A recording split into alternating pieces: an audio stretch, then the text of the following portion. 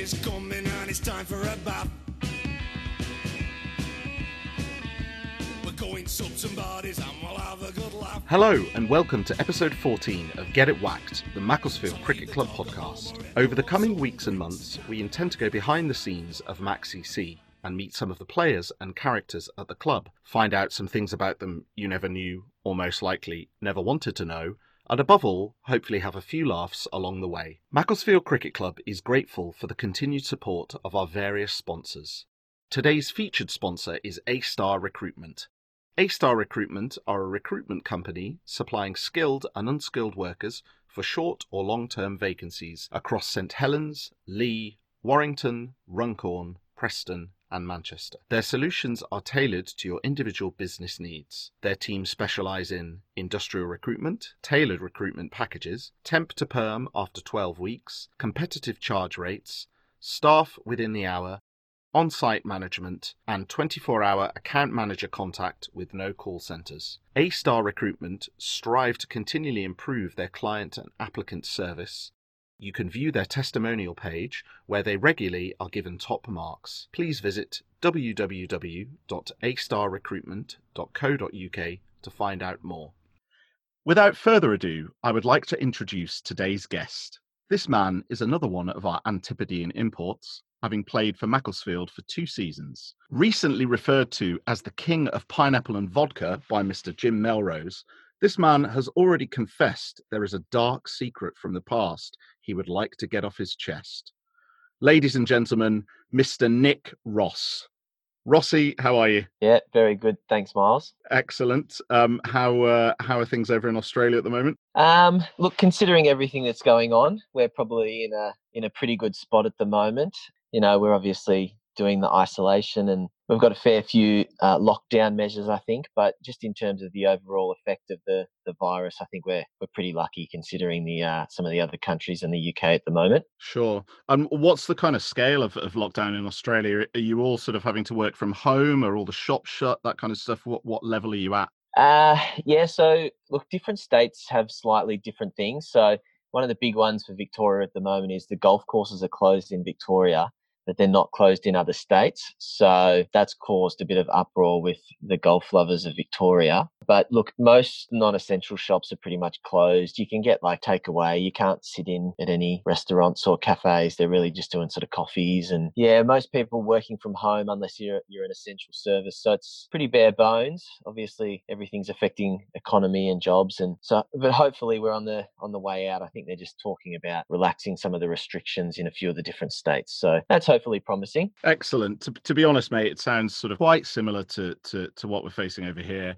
You know, we're in a similar sort of state, and you know, things are just being discussed about some restrictions or relaxing of restrictions, should I say, and kind of how we get out of it. But you know, fingers crossed for us all, and obviously, I'm sure everyone in Macclesfield would send their best wishes to all you guys over in Australia. Thanks, mate, and obviously back to everyone as well. Excellent. You did talk obviously a little bit about work and jobs and stuff there. Do you want to tell us what you do when you're not playing cricket? So when I came back from Mac, actually, I really didn't know what I was going to do. And my sister did some marketing work for pharmaceutical companies, and my brother-in-law was a doctor, and they sort of gave me a bit of a rundown about the pharmaceutical world. And I just went to a recruiter and put my resume through and managed to get a job for a pharmaceutical company as a sales rep. And I've been doing that ever since, I think 5 years. I came up to the other day. So it's just a German pharmaceutical company called Boehringer Ingelheim. Excellent. And sprechen Sie Deutsch? No.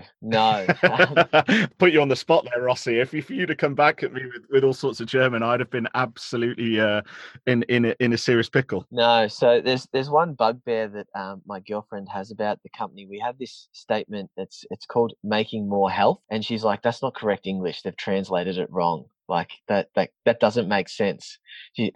So yeah, I'm not sure how good my German's horrific, but it sounds like their translation's not very good either. Yeah, I mean, I work quite regularly with quite a few Germans, and I do spend a bit of time over in Germany. I should actually have only just come back from Germany, but that's a different story.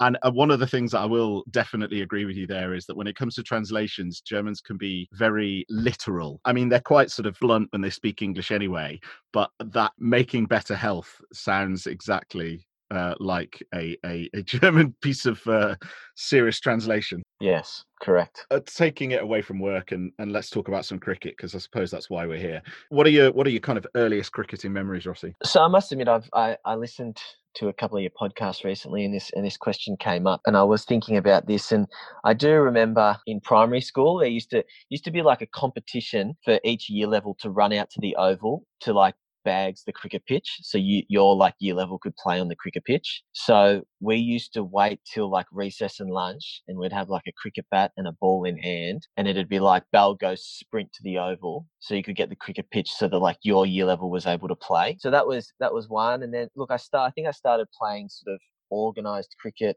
at about 10, I think. And so that was sort of Friday night stuff with just some friends from school. One of them convinced me to go down, and I started making a few runs, and then I think in one of the finals, they didn't have retirement, so I managed to make 100 in one of the finals in my first year. And I think once you start making runs, you're going to come back, aren't you? Absolutely. I mean, I know absolutely nothing about making runs, as you can probably well remember. But yeah, I'm sure making 100 is something that anybody that can actually hold a cricket bat would love to do. So what age were you when you made that 100?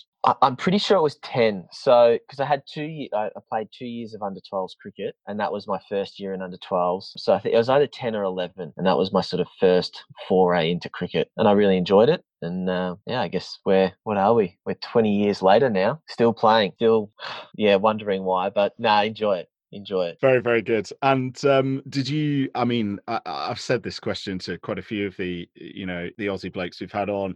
I'm sure backyard cricket was a very sort of prevalent thing for you. Do you remember playing much backyard cricket, either with your mates or family or that sort of stuff? Yeah, look, I do. So the house I grew up in, we used to have sort of a big tiled area that went around the backyard, and I had a set of stumps that they just didn't move, and I'd play tennis against one wall of the house, and then I'd play cricket pretty much right near the kitchen and living area. And so every time I hit the tennis ball into the window, Mum wasn't too happy. But that wasn't too much against mates. I think that was more dad, because my brother was a fair bit older than me as well. So even though I have an older brother and sister, I was a bit like an only child, because they were sort of 10 years older in terms of having someone to play with and throw me cricket balls. So it was more just dad, I think, more than anything. And where did you play your kind of early cricket? You talked about obviously playing under 12. So what was your sort of first formal club, if you like? Yeah, so that was called Plenty Cricket Club. That was just a local club not too far from me. And it just so happened that when I was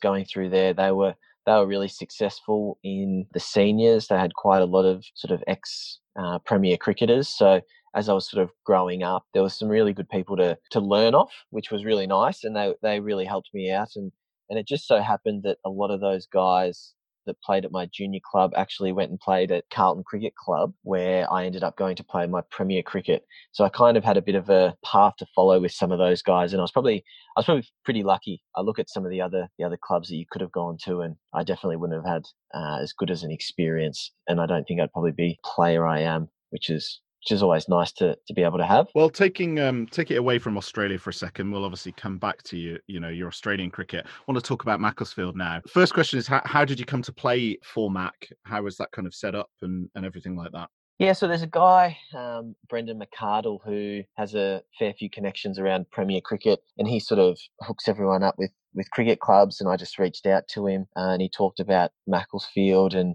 he sort of threw a few names out of people that had played at the club, like Evan Golbus, who played at Carlton, Darren Berry, who was my first coach at Carlton, Ian Wrigglesworth also played, Nathan Allen, whose brother played at Carlton, Mick Allen. A lot of really good blokes that I really enjoy spending time with, and I thought if they were prepared to go to Macclesfield, it can't be too bad. And so I think that sort of pretty much got sorted out, and I think I liked the opportunity. There was the school there as well, so there was a job set up, and it sounded like the house was a pretty good setup as well, because you hear a lot of horror stories about people turning up, and I think one of my mates that played at Toft was living like in a small apartment above a pub that was pretty horrific.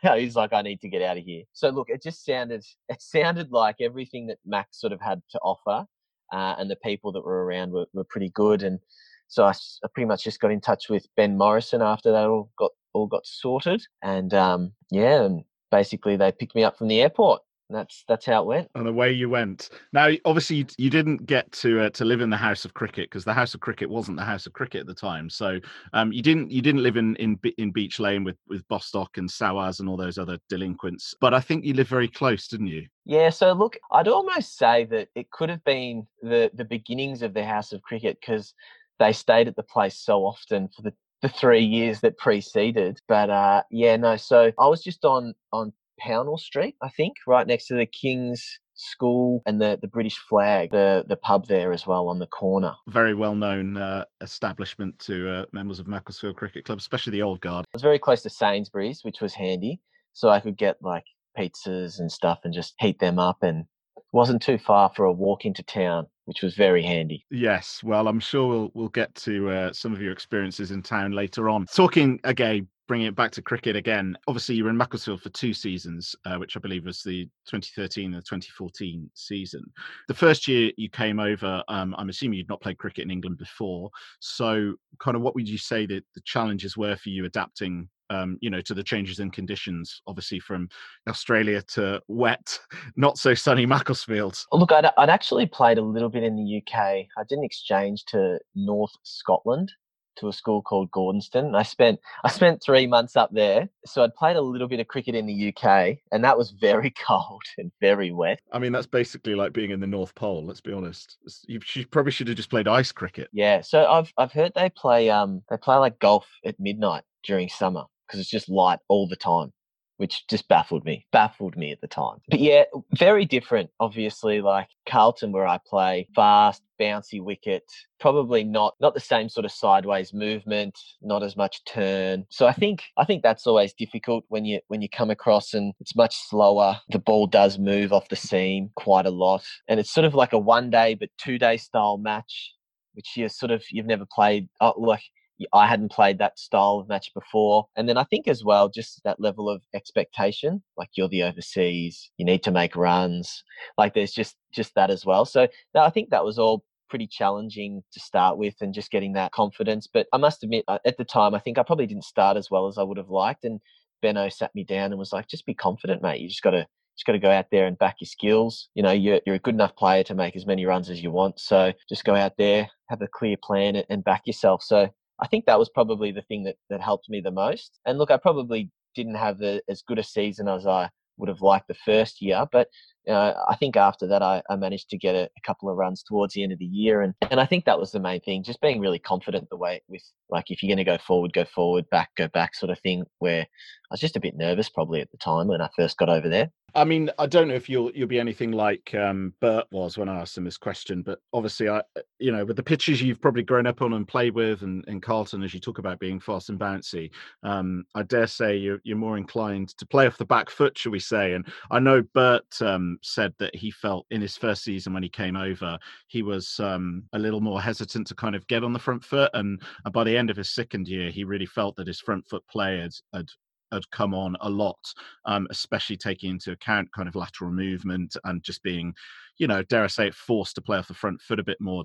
Did you find that sort of similar thing, or was it a bit different for you? I don't know what your sort of front foot versus back foot play was like before you came to England. Look, I'd probably say I'm relatively similar in terms of I'm not the person to come out and start trying to cover drive early. That's probably not my game. And I think I probably went from sort of being prepared to play a lot more shots off the back foot to coming forward, and I'd probably still play like a cut shot or something, but I was actually on the front foot versus sort of going back and trying to play that. So, look, I'd probably say that's pretty true in terms of trying to commit forward a bit more.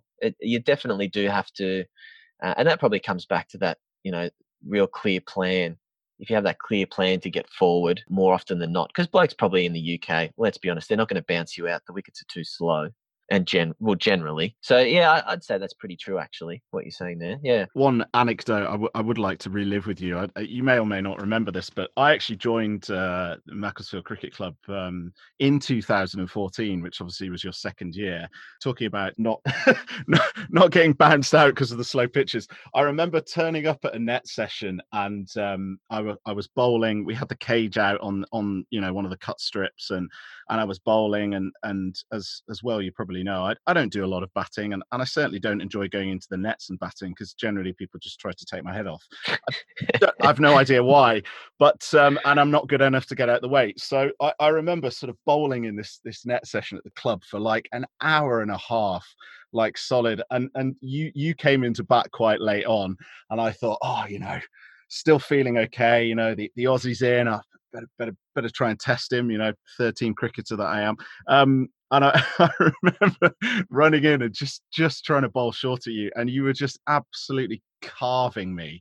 And after I'd bowled about 4 or 5 balls at you, I probably looked like hell. And you came down the wicket, picked up the ball, and said, "Oh, mate, if you're cooked, you don't have to keep on bowling." And I was just like, "Oh, God's sake." And I remember it very vividly, you saying, "Oh, if you're cooked, you don't have to carry on. You can have a rest." And I was like, bloody Aussie. I'm trying to be too much of a nice bloke, aren't I? I know, yeah. You I just made you feel worse. Oh, you're dispatching me. It was awful. But yeah, that's my very first memory of Mr. Nick Ross. But there we go. Anyway, let's not talk any more about my cricket, because who wants to listen to that? I think it's fair to say, as you alluded to when you were talking about, you had a slightly better season in your second season, which is again something that sort of parallels quite nicely with Nick Burtis. Did you feel any differently in your second season, having come back from an Australian season, and was your sort of mental approach and anything like that different, or how did you approach coming back for your second season? Oh, I think you just have that level of, I guess, comfort in terms of, what to expect. Yeah, you're coming back to familiar faces. And I think there was a level of, I wanted to try and do really well, because we obviously got relegated the year before, and that was pretty flattening at the time.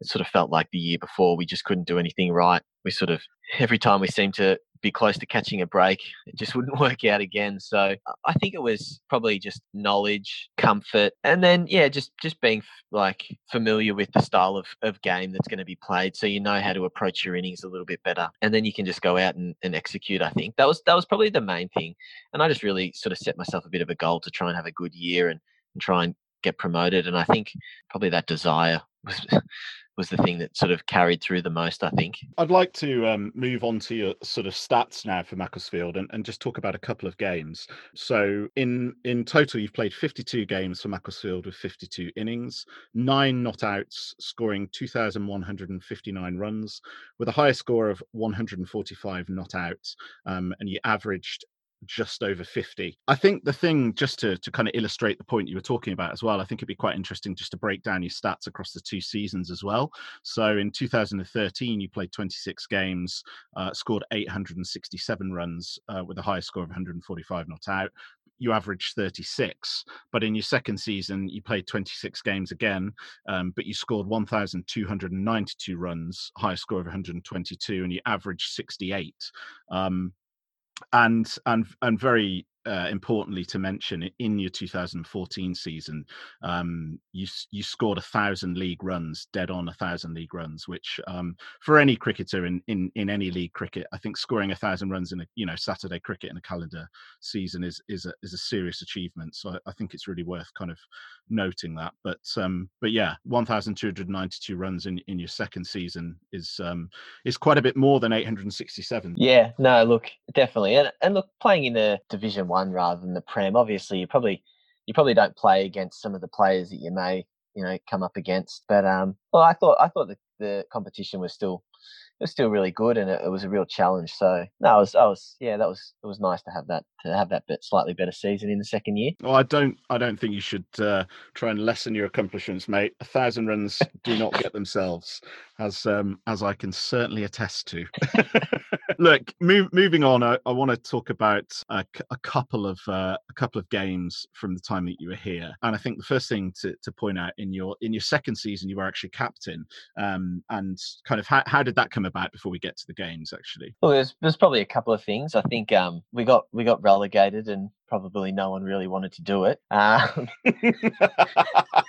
If I'm being brutally honest, and I think it's difficult, if you've got family or work or anything like that, and to put that level of commitment in. And I think the club were probably pretty lucky having, I think, how long was Barney the captain for prior to Benno? Oh, I want to say maybe 4 or 5 seasons, possibly. I mean, I Yeah. could be completely making it. It was certainly more than 2 or 3. I think he did 4 or 5, but I could be wrong. And so for all the stick everyone gives him, he put in a lot to the club, and he absolutely loves it. So, and it takes a lot of time and effort because when you're the club captain, there's a lot that goes on. So, I think there was a level of people probably it was difficult to find someone that wanted to put that level of time in, and I'm also a pretty nice bloke, and I think I sort of got put in a position, well, who's going to do it, and when there's a bit of a silence, I kind of was like, well, I can do it. I'm not going to do much else, am I, next year other than play cricket? So I'm sure I can captain the club. Excellent. Well, and captain you did. So the first game I want to talk about is from your second season. So this is 2014, the 21st of June, and this is Macclesfield first 11 versus Davenham first 11. Davenham won the toss and elected to field, and Mac posted 299 for 7 declared in 44 overs. Yourself, you batted number 4 that day. Do you remember much about this game? I do remember this one. I think it was quite a nice day, and the wicket was pretty flat. They sent us in. I think they were doing okay in the league at the time, and I remember Benno came out and started like creaming this bloke. I think he used to play like junior Cheshire against him. He was like a medium quick sort of bowler that got a bit angry throughout the day, and he just liked to bump him through, and so we sort of got off to a bit of a flyer, and then I think me and Wardy put on quite a big partnership, and I reckon Wardy threw away 100. Pete Barron and Ben Morrison opened the batting that day, yeah, very much so, with Bazo getting 25 and then Bimo getting 29, which, as you said, brought yourself and Wardy together. I dare say it was a big partnership because you scored 122 and Wardy got 76. What do you remember, if anything, about this sort of bowling you faced that day and getting to the 100? Yeah, look, there was 2 bowlers I remember. They had a left arm offie, who was pretty good. I think he was just sort of a nice little on the spot sort of bowler, and he bowled a lot of overs. And then I do remember that quick that opened the bowling, and as the day progressed, he just got angrier and angrier. And the wicket, it was pretty flat. There wasn't a lot of bounce in it, but he really wanted to try and get everything out of it, and I don't think it was helping him much. And I think it was pretty flat by the end of it. But yeah, I think it ended up being pretty close in terms of. I don't think we got him out quickly. I think it went right to the wire, the actual game, though. Yeah, it certainly did. So, as I say, Mac posted 299 for 7, declared off 44. Do you remember making the declaration?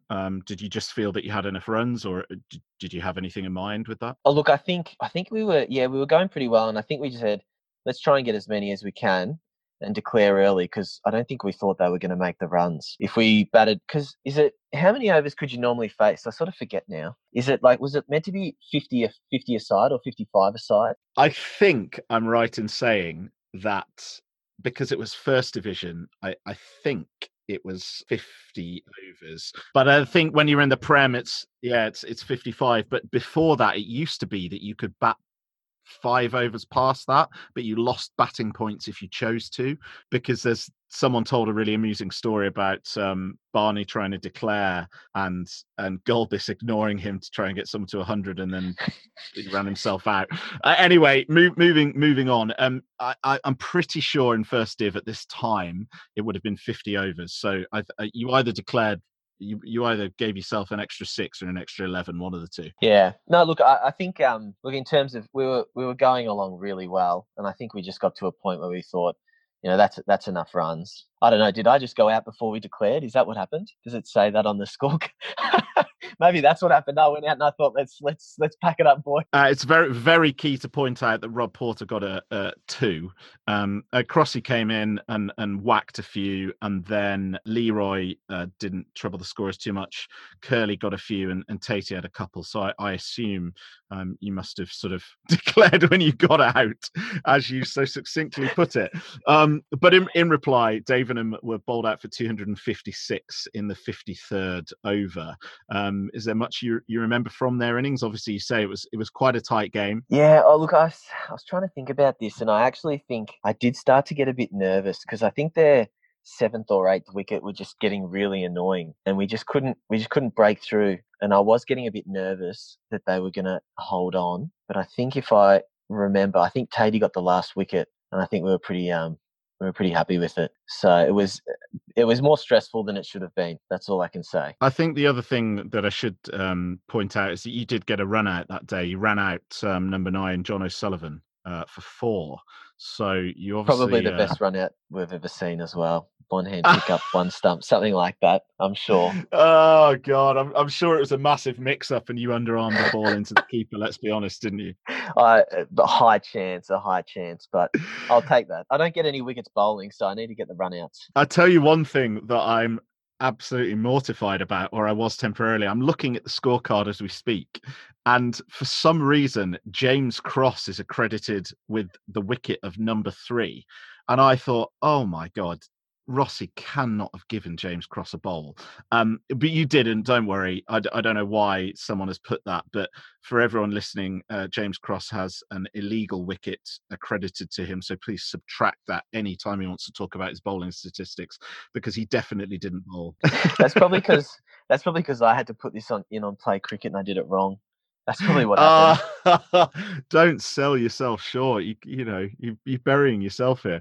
But as I say, Mac ran out winners with a nice tight win towards the end of the game there, with David and bowled out for 256. Big song, I hope. Yeah, look, I think so. I think it was. I think that year we enjoyed the song because we didn't get many the year prior.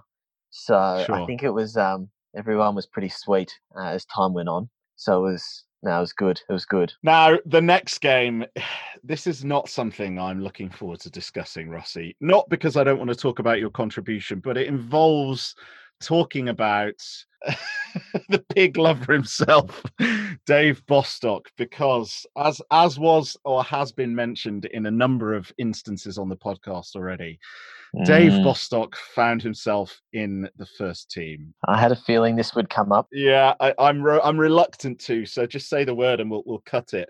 But 12th of July 2014, this is Macclesfield first team. Yes, you heard that correctly, first team versus Cheadlehume first team. Cheadlehume won the toss and elected to bat, posted 208, 7 off their 50 overs. And in reply, Macclesfield just got over the line in 49.1 overs, posting 209 for 9. Now, the really important thing to focus on firstly, Rossi, is that on this particular day, you batted number 4 and you scored 91 not out. And all joking aside, as much as I do like to point the finger at Bostock here, a couple of people have talked to me about this game and said how well you batted in this particular game. What do you remember about the game before we get into burying Bostock? Look, there was a big build up to that game because of selection. You're telling me? Please talk me through that selection meeting. Oh my God. No, so look, I think we had I thought we had a really strong side. Apart from Dave Bostock, please clarify that. And the thing with the side that we had is, yeah, correct. But we had so many all-rounders and we just had so many options with both bat and ball that I think it was just at a point where if we're bringing someone up and it's a batsman, they're probably going to bat at almost 9. And if we bring in a bowler, they might only bowl like 2 overs or something. So we just sort of, I sort of came to the conclusion that, someone that was just going to give some good energy, that was going to field, that was just going to love it, that was going to be a good person to be around the group, and that was going to be okay. I was sort of hoping in the back of my mind, what do they call it? A TFC? A thanks for coming? TFC, yeah, TFC. Yeah. So Dave Bostock, for my money, is the creme de la creme of TFC. And so, because there was some good young kids in the 2s, and I didn't really think it was going to help them by batting at 9, or where they could bat at 3 in the 2s and make 60 and then actually push for a better spot or something like that. Mm-hmm. So yeah, I made the decision, to choose to get David Bostock into the side, and I'm not going to lie, there was a few people in the side that were not happy with it. They thought it wasn't the appropriate decision to make, and I'm not going to lie, as the batting innings kept going, and I was out there, and it was getting closer to him batting. Oh God, it was tough on me. What have I done? Oh, I couldn't handle, and I think that's probably the reason that we got over the line and I batted well, because I couldn't handle the fact that if something happened and I selected someone that we lost the game because of that. So, but no, I will admit I listened to David Bostock's episode, and he is correct. His cover drive, I still remember it. It was God. It was baffling to see. It was so unexpected, but we managed to get over the line. I don't think Cheadle Hume were that happy because it was a close game. But all's well that ends well, and it's a great story now. And to be fair, not to jump to the defence of Dave Bostock, but the only thing I would say is that as much as you may have been out there, thinking, oh God, what's going to happen? Getting closer and closer to Dave Bostock batting, I think it would be only fair to mention that you may be able to point the finger of blame at some of the other batsmen or players in the first team that day who didn't do the business and therefore exposed Dave Bostock. It's so true. It's so true. Yeah. So it's never the number 11's fault, is it? Well, no. I mean, in this instance, no, I don't think it would have been. However, just to give a rundown of what went on. Obviously, Mac were chasing 209 for victory. John Birchall opened the batting with Ben Marsden. Birchie got a 50, not too much from Ben Marsden or Rob Porter. Yourself 91 not out, and then sort of a few bits and pieces from the likes of Parth and Crossy. Tatey with an unbelievable 12. He also saved me that day. He did well. I remember that. Cal in his podcast sort of was saying that Tatey was quite an amusing one, really, because when he sort of in his former years and career was an absolutely hopeless number 11, but with a bit of perseverance and some long levers, he actually turned himself into a reasonable tail ender. Do you remember any of his shots that day? Look, I think there was a couple of good ones, and then there was a couple of skews over sort of third man. You're never sure what to. It's always hard when you're trying to give some people some advice, like how they should bat, or the different situations. And I was kind of like, let's just get through it, and hopefully we can get a few. And I think he just started whacking a couple, and I'm like, this is making my job easier. So if you want to keep doing this, go for it. Because I reckon he hit a 4 and a couple of 2s, and he sort of got the runs ticking along again, which did really help, because we were just starting to struggle, memory serves. Look, I'm glad Bostock's been able to go down in the folklore history, and he can tell this tale for years to come. Folklore history is a bit of an overstretch. I think the only person that actually tells this story is Dave Bostock, because everyone else is too embarrassed or bored of hearing it. That being said, I think I've got to give you the opportunity to just talk us through the last over or two and Bostock joining him at the crease. Do you remember this combined partnership of brilliance? I do remember that when he came out to bat, he's not very serious very often, but I've never seen a straighter face on Bostock ever.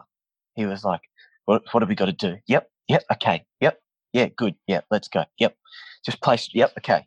So he was very straight down the line, very nervous, and I was almost riding every ball that he blocked. I don't know how many he faced, and I just sort of knew that if I faced the ball, I was going to have to try and score as many runs as possible. I can't remember. Do you know how much the partnership with him was? Do we know that or not? Unfortunately, the scorecard is a little lacking in detail, so I don't know how many balls either of you faced, or indeed how many runs were required when you came together. So unfortunately, I can't give you that information. I do remember I had to take a few risks towards the end. It was getting to that point, and I just didn't want him to face too many more balls. And I think was it the last over we got him in? Yes, it was. Yeah. Do you know, or have you got any idea how many you needed when Bostock strolled out to the middle? I reckon it was about 10 or 12. So I think I had to hit a couple of 4s, and he got a couple of runs. And then I think we got a 1 off the first or the last over or something. And that was it. And I've never been so happy in my life. I think, credit where it's due. Bostock has obviously done the club a big solid there. More than stepped up to the mark and got the boys over the line. The last thing I do want to finish on is, apparently, and I don't know whether you can confirm this, he actually strode out to the middle, had his serious chat with you, then went to the non-striker's end and tried to take guard. Is this correct? Oh, that is true, actually. That's I do remember that. Oh, I was like, "You're not facing, mate. What are you doing?" Oh, Oh God, that at that point your heart must have sunk. no, we've all done funny things on the field. Yes. Oh God, David Bostock. Well, there we are. Before we kind of move over to some of your Australian memories, are there sort of any other experiences on the field you want to sort of mention before we talk about Australia? Oh, look, one funny one that I remember, similar to sort of what Bostock did. It was a game against Neston we played. I think I got some runs that day, and we were trying to score runs quickly. This was in the first year, and we lost pretty badly that day. And I tried to play, I think it was like a little reverse lap sweep, and or like a little lap sweep, sorry. And I got a bit of bat onto it, and it hit the keeper and bounced up. And it was actually the end of the over at the time, but I thought it was I thought he threw the ball to the umpire like they'd given me out because I knew I hit it, and so I started to walk off, and I realised that they were just going to their end of their over, Mm-hmm. and so I was like at the edge of the square, and I sort of was like, no one's giving me out here. I'm actually not out, so I started tapping down the outfield like I was trying to find some grass, and then I just walked back to the crease. And no one really realised. And then the keeper, they were about to bowl the first ball, and he's like, "Hang on." And he went to square leg, and he's like, "Did that just happen? Did he just walk off? Did he go?" And there was a bit of confusion. And the umpire's like, "We're about to bowl the next ball. It's over. You can't ask that now." And so I was quite lucky then. So we all do embarrassing things on the cricket field. I nearly walked, which would be ridiculous. Needless to say, I'm sure a few of the Neston boys let you know about it after you did that, did they? Yeah, they weren't too happy, but then they absolutely trounced us. So I think they made it. They made the runs in about 25 overs, so it didn't really matter too much. But no, look, it was great fun. I enjoyed it. I really enjoyed. I'm just trying to think if there was any other super exciting times. It was good fun playing because they reopened the new change rooms. Yes. Oh, this was actually quite funny because we had Burge playing. The big Have you had man. Burge on the podcast yet? No, he is scheduled to make a very, very large appearance. So yeah. So yeah, because I remember I opened the batting with him, and I think he hit Ronnie Hillaby for a couple of runs early, and I don't think Ronnie enjoyed it. No, I can't imagine Ronnie would have found that at all amusing. And no one wanted to go out to him. He had the best figures at the club that day. It was quite funny. That was a really good day. I don't, as much as that's a great story, I don't want to spoil that too much because I'm pretty sure the very big man himself will want to regale us with that very tale. But that's a nice little teaser there. That's a very, very nice little teaser. Look out for it. It was a great day, so look out for Burgess podcast then. Recent podcast guest and club personality Pete Langley has decided to get off his backside for charity. His words, not mine. He has challenged himself to run 100 kilometres in a month, having previously only ever walked from scrum to scrum, and famously only comes into bowl off 4 yards, when he is allowed to bowl, I might add. He's undertaking this challenge in aid of Parkinson's UK, which is a charity very close to his and his family's heart. The charity supports families in improving the quality of life for sufferers of Parkinson's. Many people will also be aware that Nick Burtis' father battled Parkinson's and passed away 2 years ago. In the current climate, with cancellations to events such as the London Marathon, many charities have been hit hard, so any donations to this fantastic cause would be gratefully appreciated. You can find out more by searching Langer's 100k on justgiving.com. Now, let's take it back to Australia. And I think it's very fair to say you've got a long association with Carlton Cricket Club. What do you want to tell us about them? Really great club. I've played there since I was 16 and I'm 30 now. So we probably had underachieved in the first 11 for the last, 38 years until quite recently when we got some silverware, lots of great players. I mean, I think I listened to Ports' podcast just before, and Dan Shupan, he mentioned Dan Shupan, he played at Carlton. Mm-hmm. So there's, we've had lots of players from Carlton have gone over and played in Cheshire as well, which was it's a good club and I really enjoy it. Excellent. There's a few people that I do want to just mention briefly. The first person you kind of alluded to earlier was Darren Berry.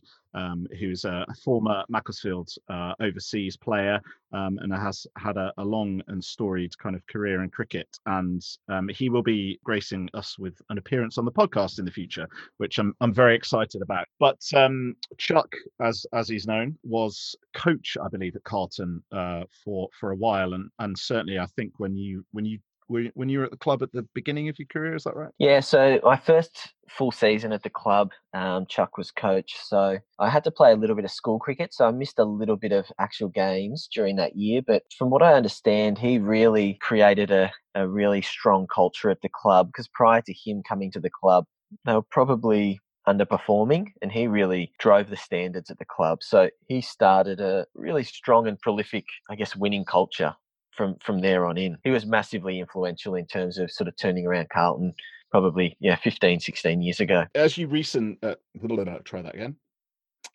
As you as you mentioned, in recent years, you've kind of picked up a bit more silverware, and obviously the club's fortunes have taken a big upturn, which is great to hear. Our most recent Aussie, a chap called Justin Galliotti, mentioned on his podcast that Carlton seem to have the wood on his club, Essendon. He he seems to think that you blokes just beat them for fun. Do you remember many games and anything against Essendon? So look, I'm not going to lie. He's very correct there. We played for a trophy against Essendon called the Paul Hibbert Trophy. Uh-huh. So he played for both clubs, and he also played for Australia. And I think he passed away well before his time. And so since that trophy's been enacted, I think they've only beaten the first 11 once, and that was at the start of this year. So in my entire stretch at the club until earlier this year, Essendon had never beaten Carlton in the first 11. And for some reason, I don't know what it is, every year. So I reckon 3 out of the last 6 years, we've played them in a final as well. Right. We've played them in T20s. We've played them in every game imaginable. And they actually just, they hate it. It's pretty bad. So I think they were quite happy when they beat us at the start of the year, but then we beat them in the final just before the season got cancelled.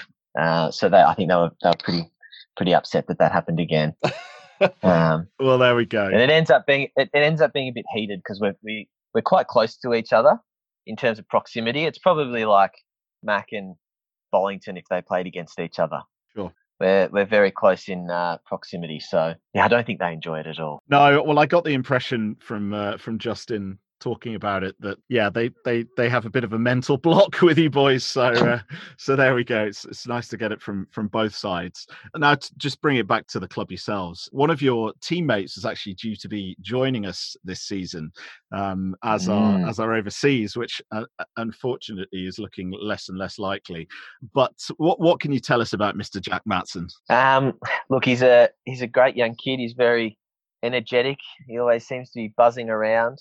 He's not blessed with height, but he makes up for it in enjoyable banter. And he's a really good lad. I get along really well with him. So I think in the last couple of years, his cricket on a whole has really stepped up. So I was actually looking forward to seeing how he went at Mac. Mm-hmm. So it's a bit of a shame if the season doesn't get up and he doesn't get over there. But no, he's a great young man, and I think he would have enjoyed it. I'm not sure how he would have gone with the pints, but he's more, if you're going size of beer to size of man, he's definitely much more of a pot drinker than a pint drinker. He would have loved it, and everyone would have had a great time with him. So it's a bit of a shame. Yeah, it certainly is, but we still hold out some hope, and we keep our fingers crossed, not only for him, but just for some form of cricket in general. Speaking of teammates, you obviously alluded to another one of your teammates from Carlton, who is a former overseas at Macclesfield, Mr. Evan Gulbis. He will be coming on the podcast in due course. He was very excited to be asked to make an appearance, and has already been sending me messages about all the things that we need to talk about, and some of them are not cricket related. What can you tell us about him? I hope you've got an extra SIM card or SD card to record the podcast. He likes to talk. Look, no, he's a very good cricketer. I think he enjoyed himself at Mac probably just as much as any overseas ever has. Made lots of runs. I think he lived in Barney's place, and I don't think Barney killed him, so that was probably a surprise. Yes. But I think he had peroxide tips back in the day, and I can only imagine. It's probably why Cal turned out like Cal did because of Evan. Oh, there's all sorts of material to be asking about Evan about there when we get him on. So, look, I now want to take you back to some cricket again for a bit, Rossi. Let's talk about your Carlton stats here. From what I can see on My Cricket, which for those that don't know is a sort of Australian equivalent of Play Cricket, you have 267 career matches, scoring 7,202 runs with a highest score of 202, and your batting average is just a lick over 35. I will mention some wickets. We've not talked about your bowling yet. But I will mention you've taken 27 wickets with a bowling average of quite respectable 22.2, with a best of 4 for 16. I'm actually pretty, and this hurts me. I haven't actually taken a first 11 wicket at Carlton. Those are all in the lower 11s, and I got brought onto bowl in one game, and I'm just trying to think. I'm bowling against Chester Broughton Hall, and Warren Goodwin's batting. This is my analogy because I was bowling at Carlton against St Kilda, and there's a guy, Graham Rummins, probably one of the top 5 Premier cricketers that it's ever played, and he hits a very hard cover drive straight to cover, and cover dropped it. So it's just like Warren Goodwin smashing one at cover and then cover dropping it. And ever since, I've never been able to take a wicket, and it hurts me. It hurts me. I haven't got one in the first 11. You know what, Rossi? I don't think I can remember what you even bowl. It's probably a good thing. What do you bowl? I tried to bowl medium pace, and then I reckon about a year ago or 2 years ago, I started trying to bowl off spin, then leg spin. So nothing of any importance. I think Benno thought, maybe the overseas can bowl one game, and it didn't go down well. And so I think we stopped my bowling for Max very quickly. Very good. Well, as long as you're better than Rob Porter, that's the only thing I need to know. It's baffling how he takes wickets, isn't it? Oh, it's just absolutely disgusting. Anyway, I do not want to talk about Rob Porter, and we're trying to talk about cricket here, not burglary. So yeah, 7,202 runs with a high score of 202. So needless to say, you've scored a few runs, I think it's fair to say. Yeah, look, probably, yeah. Done okay in my time so far. You can always do better. You definitely can. But there's a couple of games I want to bring up and just focus on briefly. The first is a game from the 2016 season, and this is Carlton versus. You know what? I'm not even going to try and pronounce this, because I'm going to do it wrong. Dandenong. Oh, Dandenong. There you go. Right, so it's Carlton versus them, and the match was drawn in the end, but they won the toss and Carlton batted first, and yourself that day were batting number 5, and you made 130, which is obviously not your highest score for Carlton, but I did think it was worth talking about because you faced a couple of pretty decent players that day, and I believe one James Pattinson. Am I correct? Yes, yeah, he was coming back from injury and had to play a couple of games for Dandenong. So he bowled 10 overs throughout the day, sort of split his spells up, and so yeah, I had to face him, and I think they had a Pom as well. That Parkinson, his brother, the left armour. Yes, yeah. But yeah, so I came in just after James Pattinson bowled his first spell, and I was quite lucky. For some reason, he had to take a rest, I think, because of his injury. But then he came back on and bowled a couple of spells later in the day, and I was happy I didn't have to face him right against the new ball early. I'll admit that. Yeah, I was going to say, coming back from injury, I assume he was still fairly sharp, though he may not have been trying his absolute hardest. I must admit, I think our number 3 or number 4, he whizzed a few past his head early on, and I didn't like the look of it.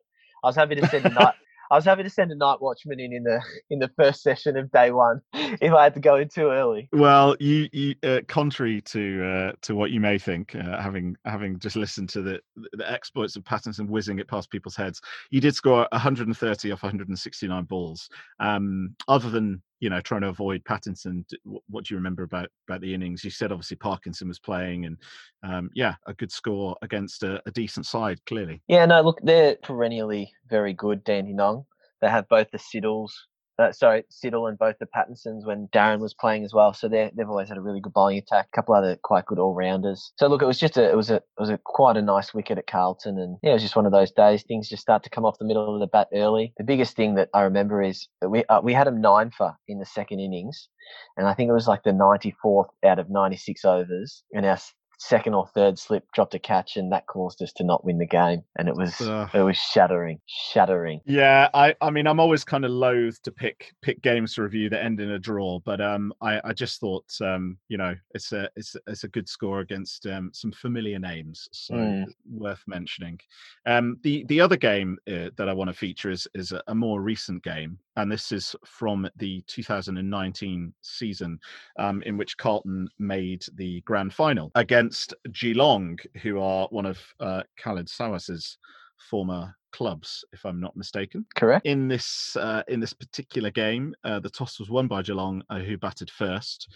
Yeah, you know what? I think I'll let you take it away and talk about this game. I think that would be the only fair and right thing to do. Couple of performances from yourself and Golbis. So yeah, take it away. Yeah. So yes, they won the toss and they elected to bat.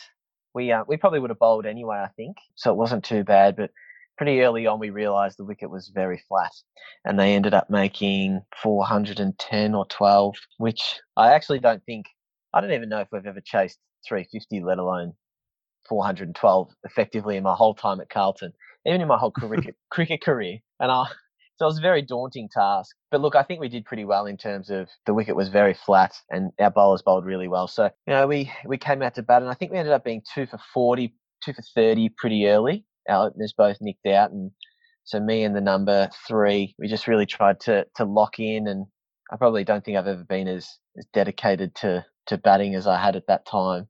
I was really very keen to try and bat for as long as possible. And I think Cal mentioned that Jake Reed, who in his podcast from Geelong, and he was not happy that we were batting for a fair while, and he was getting very angry, and he was bowling pretty quick, and he was trying to hurt us. So, but we sort of got through to the end of the day, and I'll be honest, I probably didn't sleep that much that night. Yeah, you're so amped up, and I think I only ended up getting a few more the next day, and I got 50. And then Gobler came out after me, and that's Evan Golbis for those that don't know, and he batted exceptionally well. And I don't want to steal his story because I'm sure he'll tell you all about it. Him and a couple other guys, just a lot of contributors aside from his big score.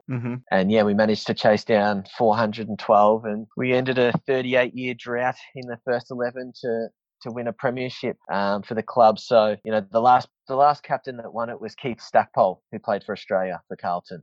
So, it was a long time between drinks for the club, and they were absolutely rapt that we got the win. So it was a crazy couple of days, very hard to describe the emotion for the people that have been around the club for so long, and just playing in that was really exciting, and it was something I will cherish for a very long time. Just like winning the league in the Mac. Absolutely. Well, I won't, as you said, I won't sort of give too much of the game away. But needless to say, Carlton made 412 for 7 in 137.4 overs to chase down the score and win the grand final. And Golbis did make a fairly big 100. But we'll leave it at that. A very, very important, I think, contribution from yourself, as you say, 50 off 142 balls.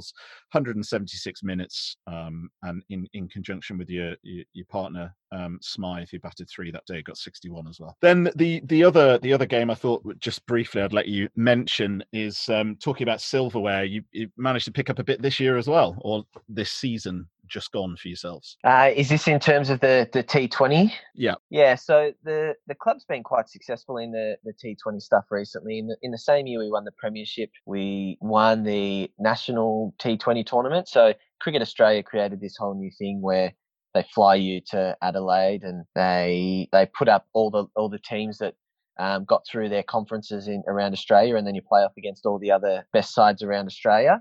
And then we also won that competition, the Victorian competition again this year in the T20, the Super Slam final. So we've been really successful in the T20 stuff recently, it's been good just to have a bit of sort of that continued success. It sort of really sort of feeds on itself, I think, which is quite nice. Well, it's very nice to hear, and obviously, long may the silverware continue for you boys. Let's hope so. And for Mac, that's the plan. Absolutely. Well, no, we've talked about some cricket here, Rossi. There are a few things I want to bring up, a few stories and bits and pieces, and I'm sure there might be some things you want to interject with. Yep. But as I say, now we've got the cricket out the way. Are there any stories you'd like to tell us about from your time at Mac? Well, look, I mean, in terms of my time at the club, look, there's probably one thing I think I should probably get off my chest that I've been holding on to for a while. The big, deep, dark secret that you told me about. Yes. So look, I must admit, when I first got to the UK, Cal and Benno picked me up from the airport, and they were driving me up, and they were telling me all about the different people at the club, and Rob Porter, he plays a few gags on people, and sometimes he'll like just cut your shoelace, so when you go to tie it up, it's gone, and then you don't have a shoelace while you're playing, and all these sort of little banterish games. And I don't know what came over me. It was early in the season, and I was having a chat to Ports, and I'm not sure who came up with the idea. It might have been me. It might have been him. And I think the twos were going to Toft, and they had an away game, and it was one of our bright ideas to steal Barney's pad and glove and hide it. And so I think he drove all the way to Toft, and he had to get padded up, and reports were he was not a happy man. Now, I'm pretty sure Barney is going to have something to say about this. Is there anything you would like to directly say to Mr. Barney Cutbill? Look, I'm very sorry, Barney, for the part that I had to play in this, and I've regretted ever since. And this has been weighing on my chest for a long time, and I didn't know the appropriate way to tell him. But I think a public forum like this, when I'm on the other side of the world and there's travel bans, and Ports, I'm sure he can't get to. Where's Ports live? Not Congleton. What's he? That Malcop or something? Malcop, yeah. I'm sure Barney. There's probably lockdown. You can't get into Malcop at the moment either. So I think we're safe for the moment. But I am sorry, Barney. I shouldn't have done it. I got wrapped up in being in a new country, and it was silly decision. But it was a great thing that it was quite funny at the time. Oh no, I that sounds very amusing to me. Another little story I thought you might like to mention is I believe you shared a holiday with a couple of the reprobates from the club, with Mr. Khaled Sawaz and Mr. Dave Bostock. Am I right? Yeah. So one of my mates was playing at Toft from Carlton, Jake Hancock, and my partner was over Bianca. And then Cal and David Bostock also. So we all went to Barcelona together, mm-hmm. And it was a delightful couple of days. They, as I think we know, they don't do much work. So they thought, why don't we go to another country and not do much work as well? Let's just have fun with the overseas while he's there. He's only there for 6 months of the year, so let's enjoy it. Well, it's kind of appropriate that we're talking about Dave Bostock, actually, because I've just received a message from Bozzy, and he's asked me to inform you that you are a wombat. Any response to this? No, it's absolutely true. I think I used to run around short and stocky like an Australian wombat. So they just called me Wombat for 2 years. That was one of my prime nicknames. So I seem to gravitate to animal nicknames. I'm not sure if that's a positive or a negative. Better than gravitating to animals like Dave Bostock. So there we are. True. Yeah, That's exactly. very true. Moving swiftly onwards, Rossi, we're going to come towards the end of the podcast now, and as with pretty much all the other guests, we're going to let you loose on the quickfire questions and see how you do. So Okay, here we go. Nickname: Rossi, Wombat, Bippo for a baby hippo, as I mentioned. A bit of another animal one. What else? I used to get Valentino back in the day for the cyclist. But yeah, I think they're the main ones these days. Okay. Left or right-handed? Right-handed. Bat or ball? Bat. Fielding position? Oh, I used to like slip, but now I'm just happy with mid-off, mid-on. Somewhere easy. No pressure. Very good. Test or T20? Oh, I think it has to be Test, probably. Excellent. Best cricketer you've played with? Best cricketer I've played with? I think probably John Holland. I played a couple of games with him, and he was an exceptional spinner. Exceptional. And spin's a hard game to be good at. very hard. So he's probably up there, I'd say. Fastest bowler you faced? It'd probably be someone like when I was young, I played against Darren Pattinson just a bit before he played for England. Mm-hmm. He was, I don't know if it was just because I'd started in the first 11 or he wanted to kill me, but he was fast, and I did not enjoy it one bit. So I'd say probably him. Quicker than his brother when he was coming back from injury? Well, I don't know. It was probably just because I was sort of as nervous as I was, but it just seemed like the ball was whizzing past my head, like every second ball. And it was probably more aggressive than fast. Yeah. It made it seem so fast. Messiest in the dressing room? I'm trying to remember it at Mac look, I'm probably pretty messy as well, but I think I remember Crossy was pretty messy. He wasn't great at all. He's disgusting. Longest in the shower? Oh, he's a Cal spends a fair while in the shower, doesn't he? Yep. It's been said before. First thing on your plate at teas? Oh, I think I used to like chicken drumsticks or pizzas. They were good. Very good. Drink of choice?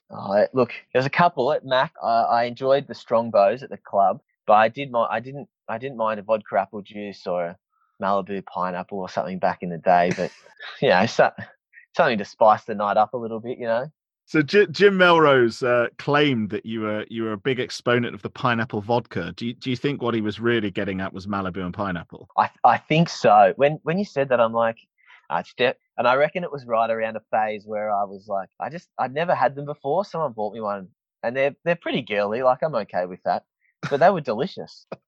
You are selling yourself very, very short here, Rossi. A takeaway of choice? Oh, see, I used to love in Mac. Is TPJ still there? Yes. Oh, that was great on the way home because you'd be at Ronnie's and then I'd have to walk to Pownell Street and TPJ's was on the way. That was very good. But otherwise, I don't mind pizza. Very good. Dance move of choice? I'm just a real two-stepper with a bit of a shoulder in. Like, just, I don't know, it's hard to explain. Dipping that shoulder. Dip the shoulder down with a bit of a two-step. That's my stock standard. Very good. Keep it simple. Sounds like dad dancing to me, but you tell it to the judge. 3 dream dinner guests. Who are they? Oh, look, it's a tough one. I think someone like a Nelson Mandela would be quite interesting. Mm-hmm. Who else? Joe Rogan. He'd be good at asking questions to Nelson, and he'd have a lot of experience with strange things. It's true. Who else? I don't know. Who can round out the 3, which would be interesting? That's a tough one. I don't know. Who knows? Donald Trump. We'll just chuck that one in there. Oh, you know what? Mr. Trump has appeared a few times on this. It'd just be maybe like Kim Jong, just to actually find out if he's as strange. I hope he never hears this podcast, but like if he's like as like strange as you could imagine. So you've got a rogue Kim Jong, you've got Nelson Mandela, and you've got Joe Rogan to ask questions. I'm just trying to think of people that would like actually be very interesting or like strange to have. I have to say, I think this is so far my favorite 3 dream dinner guest answer, just because it's absolutely rogue. Very, very good indeed. You've completed the quickfire questions. Just moving towards the end of the podcast here, Rossi. Aims for I say this season. For you guys, it will be next season. Aims for next season, and just generally cricket in the future. Look, I probably didn't have as good a year as I would have liked to this year, and I had a few injuries this year as well. So hopefully I can stay healthy and make some more runs, because I think we've got a pretty good side and a pretty good nucleus to have another crack at a grand final. So hopefully, because this year sort of got cut short in the finals, we won through, but we couldn't play. So hopefully we can have a good start to the year and get through the finals again. That's the hope. Excellent. And anything else sort of more broadly from the club's perspective? Hopefully I can keep pumping out podcasts at half the rate that you do, mate, because I have actually started one at the cricket club as well. And I think you've led me onto that nicely. Actually, I think you've made it sound like you've started it since I have. It's quite the opposite. And in fairness, I would for a second just like to sort of take the opportunity to say, firstly, that Rossi is producing a podcast for Carlton Cricket Club, which I'm sure people can find, and maybe we can get a link put up for those that are interested. But the other thing that I will say is that one of the sort of inspirations, if you like, and reasons for starting the podcast was the fact that I was aware that Rossi had been doing this with Carlton. So I just want to sort of thank you, quite publicly for a bit of inspiration there, mate. And would encourage people to go and give it a listen, because there's some great characters and a few known names that have appeared, the likes of Gulbis and Matson. So yeah, definitely worthwhile having a listen, as we all need more cricket in our lives at the moment. But yeah, a big public thank you for a bit of inspiration for creating the Mac one. No, happy to help, Miles. I'm glad I was able to be some inspiration for you guys. It's a bit of fun. It's always good in interviewing people.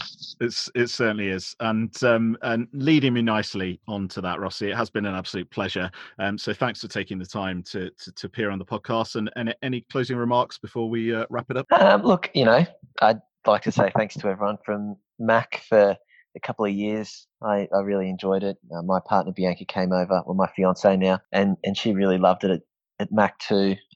There's plenty of characters, lots of great people. So, and a big thanks to Barney for for getting me over when I first started. And I'm really sorry, Barney. I hope you can take my sincerest apologies for being a part of anything that probably caused you a lot of grief. On that bombshell, I think we'll end the podcast, Rossi. Thanks so much, and look forward to catching up with you soon, pal. No problems. Thanks, Miles. All the best. Thank you for your continued support of the podcast. If you haven't already, please do take the time to follow us on Podbean and leave us a 5-star review on iTunes. This really helps us to grow our audience, and just this week, we peaked as the 4th most downloaded cricket podcast on the UK iTunes chart.